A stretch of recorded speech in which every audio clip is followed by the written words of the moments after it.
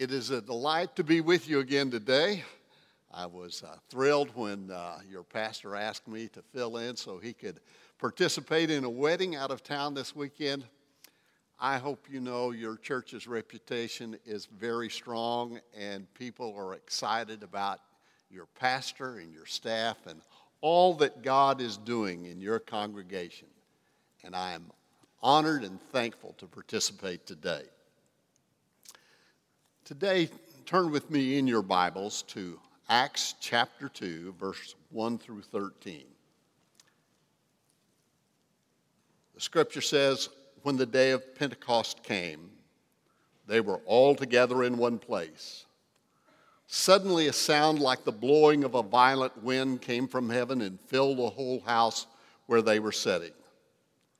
They saw what seemed to be tongues of fire that separated and came to rest on each of them. All of them were filled with the Holy Spirit and began to speak in other tongues as the Spirit enabled them. Now there were staying in Jerusalem God-fearing Jews from every nation under heaven. When they heard this sound, a crowd came together in bewilderment because each one heard them speaking in his own language. Ultimately amazed, they asked, "Are not all these men who are speaking Galileans? Then how is it that each of us hears them in his own native tongue? Parthians, Medes, Elamites, and residents of Mesopotamia, Judea, Cappadocia, Pontus and Asia, Phrygia, Pamphylia, Egypt and the parts of Libya near Cyrene, and visitors from Rome, both Jews and converts to Judaism, Cretans and Arabs, we hear them declaring the wonders of God in our own tongue." Amazed and perplexed, they ask one another, "What does this mean?" Some, however, made fun of them and said, "They have had too much wine." May God bless the reading and hearing of his word. A number of years ago, another pastor and I were invited to go to Brazil to lead a pastor's conference. The other pastor had grown up in Brazil. Portuguese was his native language. He still had family there. We completed the conference, and then he had scheduled an afternoon to go visit his family in a small community, probably 2 hours outside of Sao Paulo. We arrived, and the family was delighted to see him and interact with him. But I noticed that instead of interacting with him, he felt an obligation to introduce me and then to be the translator for me. And so instead of visiting with his family, he was just translating for me, and it was just small talk that I was making. So I said to him, "It's a beautiful afternoon. I noticed there's a park just across the street, a little bit down the road there." I said, "Why don't I go and spend time there, and you spend time engaging your family?" And I excused myself.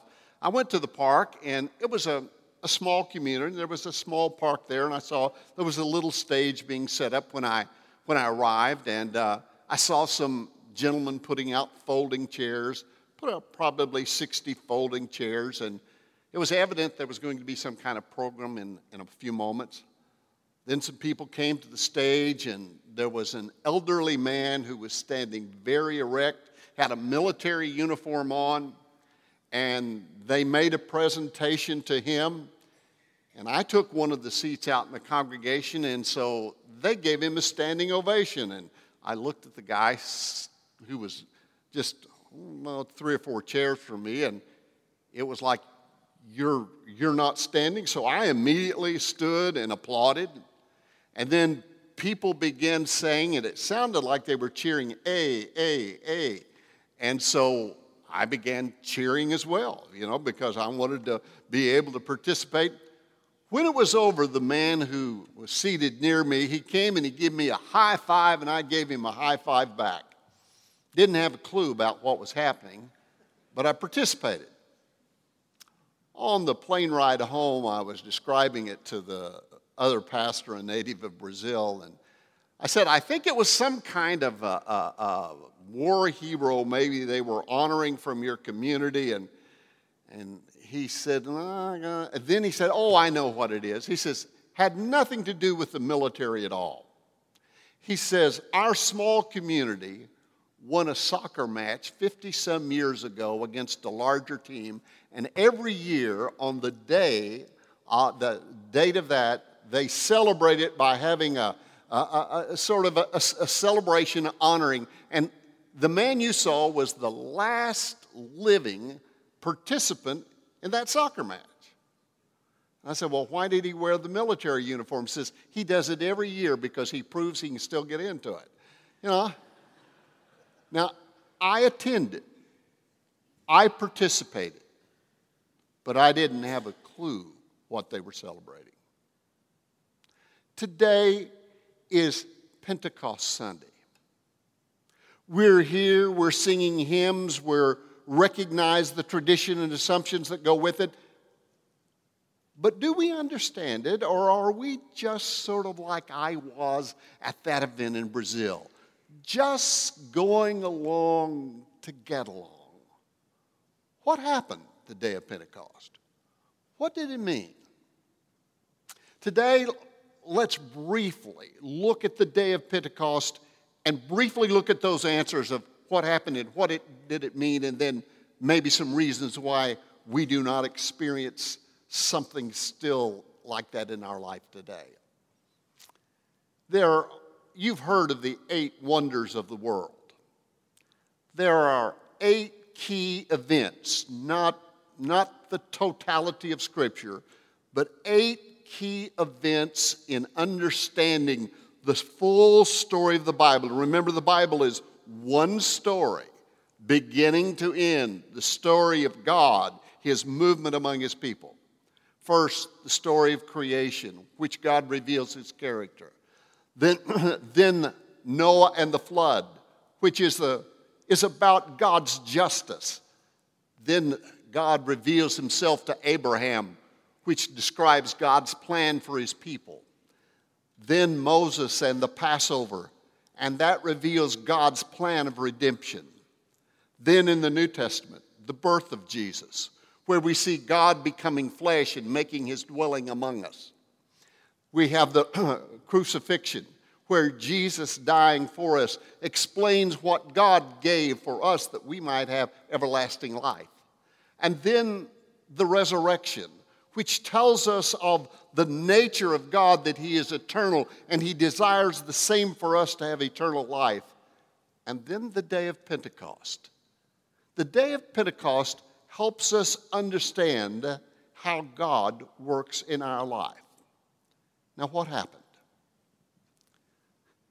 For the 40 days following the resurrection, Jesus met with his disciples and taught with them.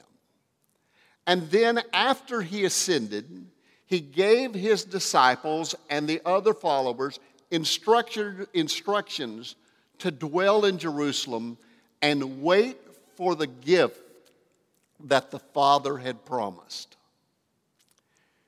On the 10th day of their waiting, and during that time they apparently prayed together, and they also chose the 12th apostle to take Judas's place. But as they were praying on that 12th day, they were in an upper room. It was a room that was maybe a large house with an upstairs, or more than likely it was a business that there was a large hall. It was called the upper room, and they had gathered there, and then some unusual things began to happen. Everyone in the room heard a wind blowing, yet they did not see any evidence of the wind. There was just the sound. They saw fire, the flickering of flames, yet nothing burned. And then they began to speak in other languages or other tongues. We don't know whether it was other known languages or unknown. The Scripture does not say. We are left to not really focus on that because that's not the point of the story. And as they were all talking at once and people outside began to hear, The people on the outside came from all portions of the Roman Empire. They were Jews who came home for one of these 3 important festivals. There were many more festivals than that, but there were 3 that you tried to come home to. And this may have been the best attended because it was when the climate was a little bit warmer. And when they heard all of the noise, they heard it in their own language. There was a miracle that took place either in the speaking or the hearing, we do not know what, but God allowed them each to hear in their own language. One of them, apparently maybe more of them, even said, "What does this mean?" And someone says, "Oh, they're drunk." And then Simon Peter preaches a gospel message. And he tells the story of how God worked in the Old Testament, and then he tells the story of Jesus. Now, that's what happened. But what did it mean? The meaning is very simple. The presence of God became real in the lives of the believers and followers, and so that they could have the power of God to accomplish His purpose for their life. God granted them power, not the power to do whatever they wanted to do, not the power to accomplish whatever they had dreams of, but it was the power to accomplish God's purpose among His people for the kingdom.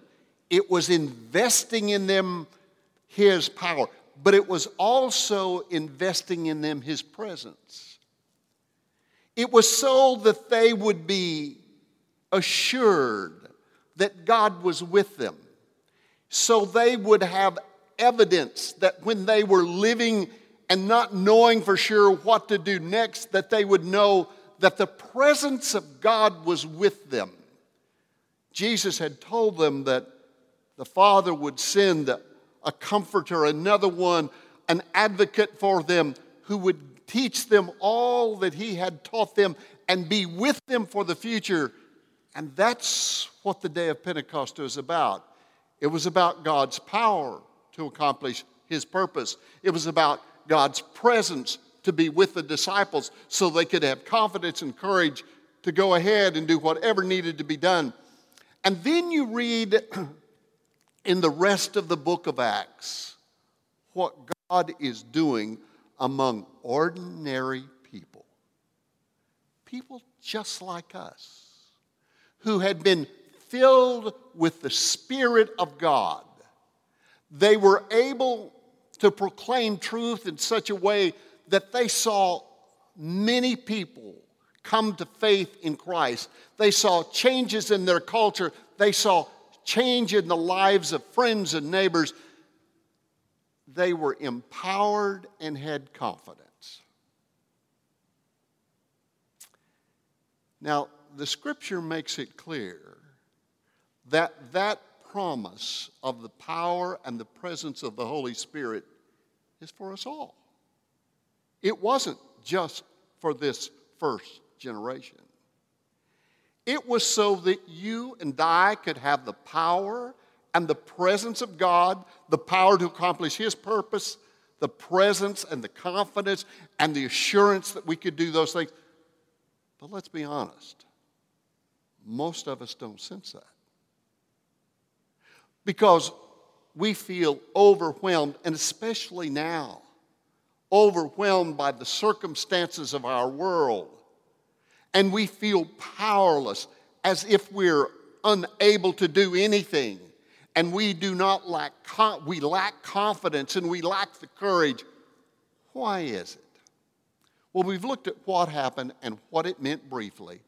Let's look at 2 or 3, maybe 4 reasons why we don't have the same confidence and the power that we do today, that we should today. One reason is we so associate the presence or the power of God with emotions.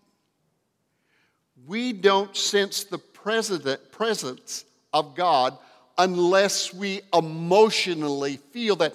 And as a result, we limit God's presence in our life.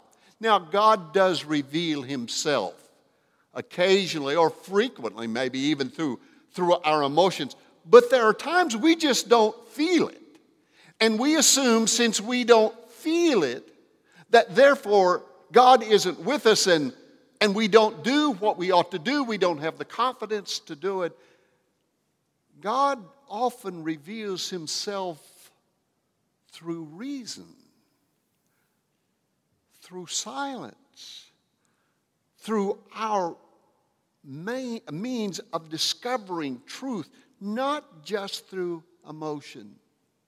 A number of years ago, a gentleman who I served as his pastor was telling me about a recent hospital experience that he had had.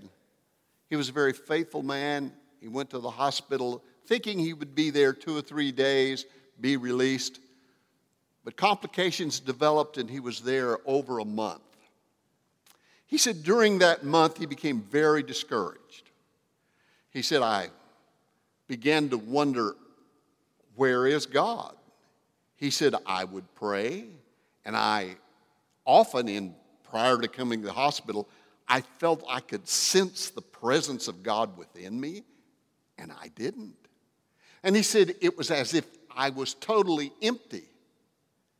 And he said, I was so discouraged, and he said one day, probably in about the 3rd week, a gentleman came by to see him, and he says, I opened up and told him how I felt. And he says, well, let's talk about it. He said, now, you have some Christian nurses you've told me about here, and he was in a Catholic hospital, and he said, yes, I have some Christian nurses. And he says, don't they take care of your needs? Yeah.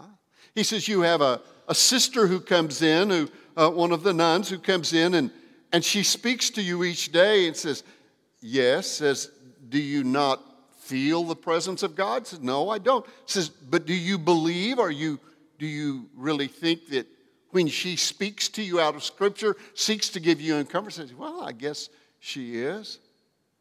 He says, and you've told me that one of your physicians you know is a Christian. Says, don't you think that maybe God is using all of these events and all of these people in your life to tell you I'm here with you? And you are waiting for an emotion, a feeling? Can you not, by faith, trust that God is active in your life whether you feel it or not?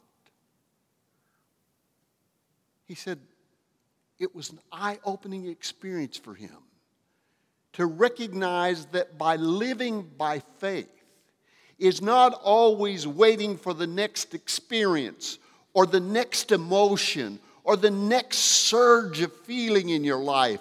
It is that awareness that God is present, and by faith you accept it. By faith we accept that the power of the Holy Spirit is with us today. We may not see the same signs or the same wonders that they did then, but we can accept by the truth of the gospel. The power of Pentecost is still real and among us today. Don't just wait for the emotion. God may give you that emotion, or He may never, but God is present and active in our lives. There's a second reason, and that second reason is when there is unconfessed sin in our life. When there is unconfessed sin, we are consciously blocking God out, because part of humanity, redeemed humanity's response to the loving God is to acknowledge who we are. We're sinners. And when we acknowledge who He is the Holy One, then that openness allows us to experience the presence of God. Last week we were traveling and went to see some friends and some family and friends in Missouri, and we were in a fast food restaurant, and there was a child there who was illustrating unconfessed sin. I don't know what has happened, but his father had said to the young man, who was about 4 or 5, stop it. Apparently he didn't stop it. There was, that father and son dialogue going back and forth, And he said to the young boy, didn't you hear what I said? And the boy said, no. Well, everybody else in the fast food restaurant heard it, But he chose not to engage what his father was telling him. Why? Because he was trying to hide something. It is when we confess our sins to God that we often are more aware of the power of the Holy Spirit in our life, even in worship. When we sit in worship knowing that God is convicting us of sin and we choose to block that out, we often never feel the presence or sense the presence of God working in the life of the church, and we've just attended a worship service and not have sensed that God was present at all, but He's here. It's important for us to confess our sin. The third reason is we often isolate ourselves from others. Now, by isolate, please don't misunderstand. I'm not saying where we live as a hermit. No, most of us interact with people and never engage anyone. We're friendly with everyone and have no friends. You know what I mean, where we never really impact others. But on the day of Pentecost, God's Spirit was known among the people who were there. It is when you and I are in true fellowship and connect with other people that we are often aware of the power of God in our life. But when we isolate, even though, again, we may use all of the right words, but we are never vulnerable. We never share our needs with one another. We always act like we're totally confident and competent to handle any situation, and we don't need your help, thank you. And when we do that to other Christians, we limit the Spirit of God in our life. None of us are perfect vessels for the Holy Spirit. When you have the Holy Spirit and I have the Holy Spirit in my life, I don't have the same gifts that you have. But when the body of Christ come together and use their resources together for the glory of God and the good of humanity, then we often are more aware of the power of God in our life. You see, the Holy Spirit works among us. Us. That's the key word. Just not in my life, but in your life. And what I'm missing in my life, God, through His Spirit, can teach me. And when we work together, that's why Christian fellowship is so important. That's why worship is so important. I know in the last 2 years we've had an interruption to the normal worship process, and it's making a difference in our life in a negative way. When we gather here and you gather with your brothers and sisters on Sunday, you not only honor God, but you can experience the power and the presence of God that will give you His power to accomplish His purpose, give you His presence to give you confidence. The day of Pentecost allowed the church to focus primarily on Jesus. Jesus told them that the Holy Spirit would do that. He says, I will send you one who will teach you all things that I've said to you. I will send you the one who will be the Spirit of truth. And it is as the body of Christ, as we come and focus on Christ, connecting with our brothers and sisters, confessing our sin, and not depending on our emotion, we free the Holy Spirit to accomplish His purpose in our life. Let us pray. Father, the story of the day of Pentecost at times seems unreal to us because we don't find it true in our life today. And then we recognize what we're doing, Lord. It's not that you are not present, but we are ignoring you. We're hiding through unconfessed sin. We're not connecting with your people. We do not worship you, and yet we want the day of Pentecost to occur over and over again. You're willing. But Father, today we confess our sin. We confess our sin to you. We can confess our lack of fellowship. We confess our lack of worship. And Father, and now we receive your Spirit so we can accomplish your purpose in life. We receive your Spirit so we can be confident and be reassured of your presence daily. In Jesus' name we pray. Amen.